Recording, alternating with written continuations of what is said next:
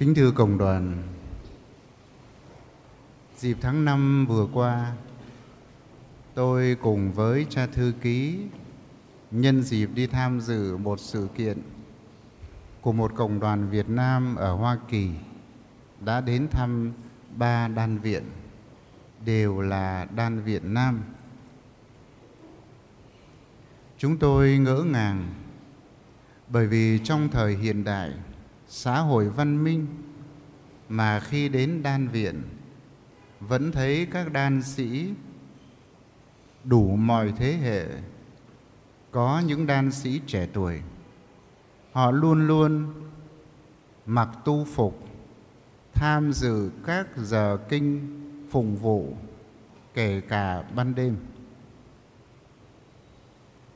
Các đan viện ấy đã có truyền thống từ nhiều trăm năm. Và mặc dù là cơn bão tục hóa của xã hội hiện đại, thì đời sống và ơn gọi của các đan viện không bị lấn át, mặc dù là ơn gọi có giảm sút hơn so với cách đây vài thập kỷ. Đấy là các đan viện nam. Nhưng khi hỏi thăm các đan viện nữ thì nhiều người cho chúng tôi biết các đan viện nữ lại không có được một sự may mắn như thế.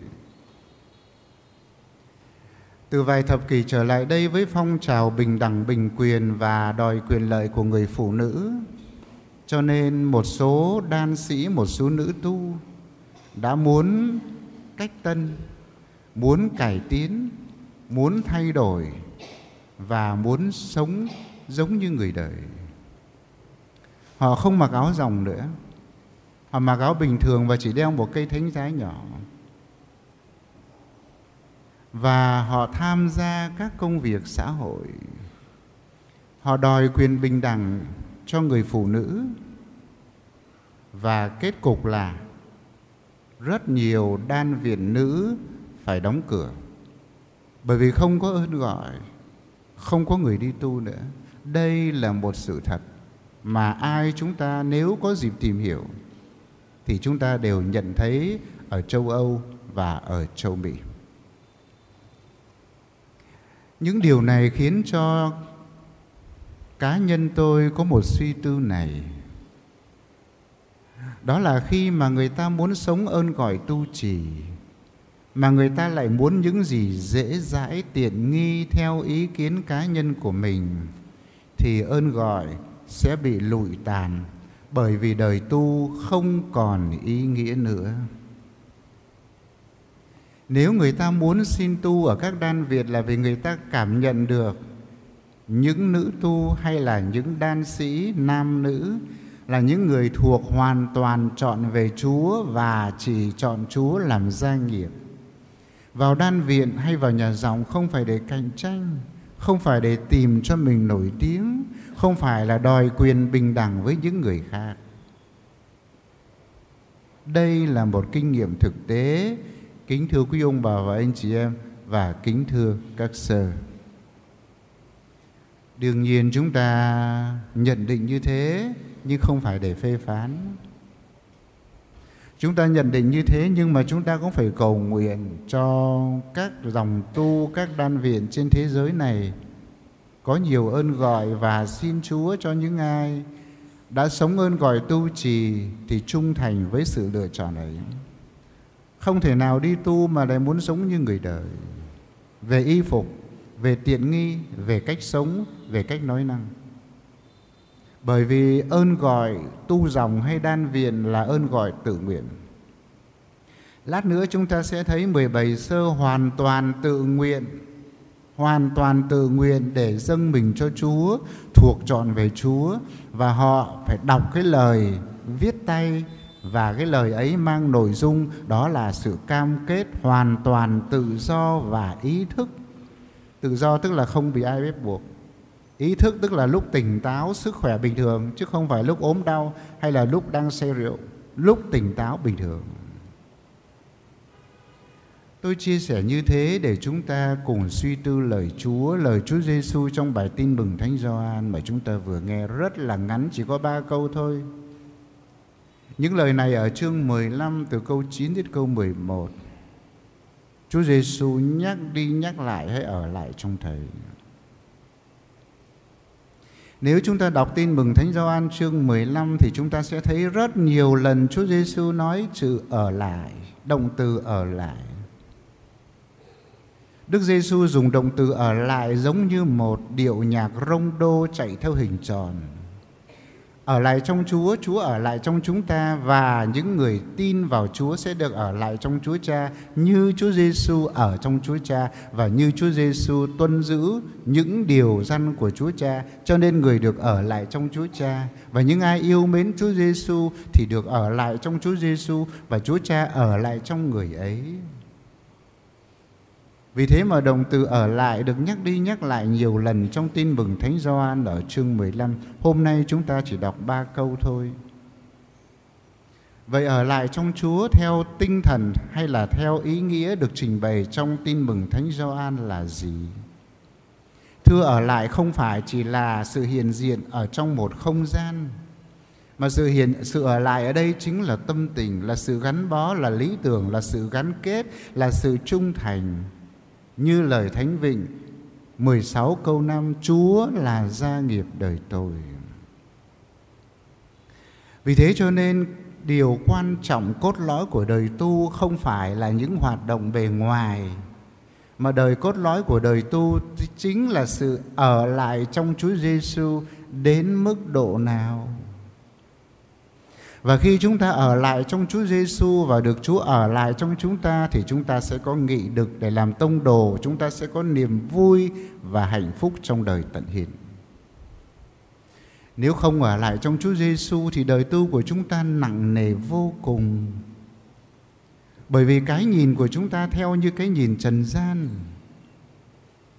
Ở lại trong Chúa Giêsu sẽ cho chúng ta một nhãn quan siêu nhiên, nhìn mọi vật với cái nhìn của Chúa Giêsu và có tâm tình của Chúa Giêsu. Chính vì được thấm nhuần lời dạy của Chúa Giêsu trong tin mừng Thánh Gioan mà Thánh nữ Teresa Avila ở thế kỷ thứ 16 đã diễn tả tuyệt vời đời sống nội tâm của người tu sĩ và của người tín hữu nói chung. Theo Thánh nữ Teresa, nên thánh không phải là chỉ ngước nhìn Chúa Giêsu, mà nên thánh là soi rọi vào chính nội tâm của mình để càng ngày càng gặp Chúa Giêsu một cách rõ ràng hơn. Teresa so sánh đời sống nội tâm của người tín hữu như một lâu đài. Một lâu đài ấy có nhiều cư sở.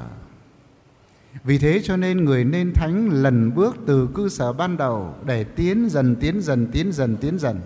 tới cái cư sở thứ 7 là đỉnh cao của sự thánh thiện.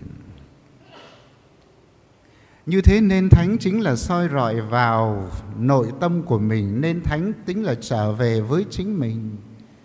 Nhưng mà trở với chính mình không phải chỉ là để gặp bản thân, trở về với chính mình để gặp Đức Giêsu, bởi vì ai trong tâm hồn ai cũng có Chúa Giêsu hết. Trong tâm hồn ai cũng có Chúa Giêsu hết, nhưng mức độ về sự hiện diện và đồng thời sự khám phá ra Chúa Giêsu thì lại không giống nhau, mỗi người khác nhau. Vì thế cho nên Thánh Teresa so sánh có 7 loại cư sở. Có thể loại thứ nhất thì đầy rắn rết và những con vật hoang dã. Có thể có cư sở thì đầy những tiếng âm thanh ồn ào náo nhiệt. Có những cư sở thì chúng ta bị cám dỗ lôi kéo bởi nhiều thế lực khác nhau. Có những cư sở thì làm cho chúng ta đau khổ vô cùng. Và cuối cùng cư sở thứ 7 cho chúng ta được gặp gỡ Chúa. Và nếu ai đạt tới sự nên thánh, đạt được tới cư sở thứ 7 thì thiên đàng đã hiện diện ở trần thế và cuộc sống của chúng ta không còn gì để mà lo lắng nữa. Đương nhiên điều mà Teresa nói là cảm nhận cá nhân của bà vâng lời viết ra và bà nói với các nữ tu dòng các men như một tiến trình nên hoàn thiện, như một cảm nhận cá nhân và như một lý tưởng cần phải đạt tới. Và tất cả những điều đó chúng ta là người Kitô hữu phải đạt tới, đặc biệt là những ai sống đời tu trì, linh mục, tu sĩ, những ai muốn nên thánh, muốn nên giống Chúa Giêsu.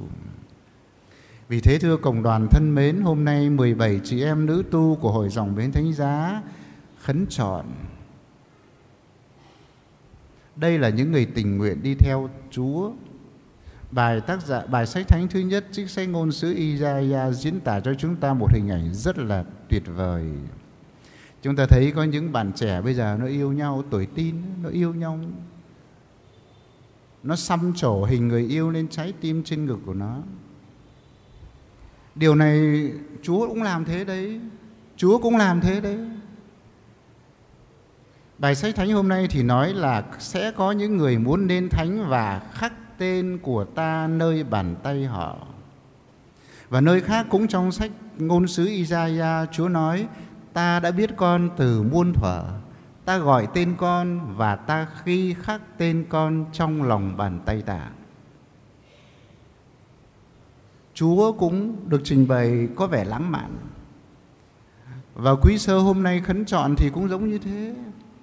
Khắc tên Chúa nơi cuộc đời mình, khắc tên Chúa nơi trái tim mình, để rồi tên của Chúa, hình ảnh của Chúa không bao giờ phai mờ. Hãy ở lại trong Chúa Giêsu, đây là cốt lõi của đời tu, kính thưa cộng đoàn. Và đây cũng là ơn gọi của mỗi người Kitô hữu chúng ta. Xin Chúa cho những ai đã cam kết với Chúa trong đời sống tu trì, giáo sĩ, tu sĩ và cả những người giáo dân nên hoàn thiện và trung tín với những điều cam kết ấy. Amen.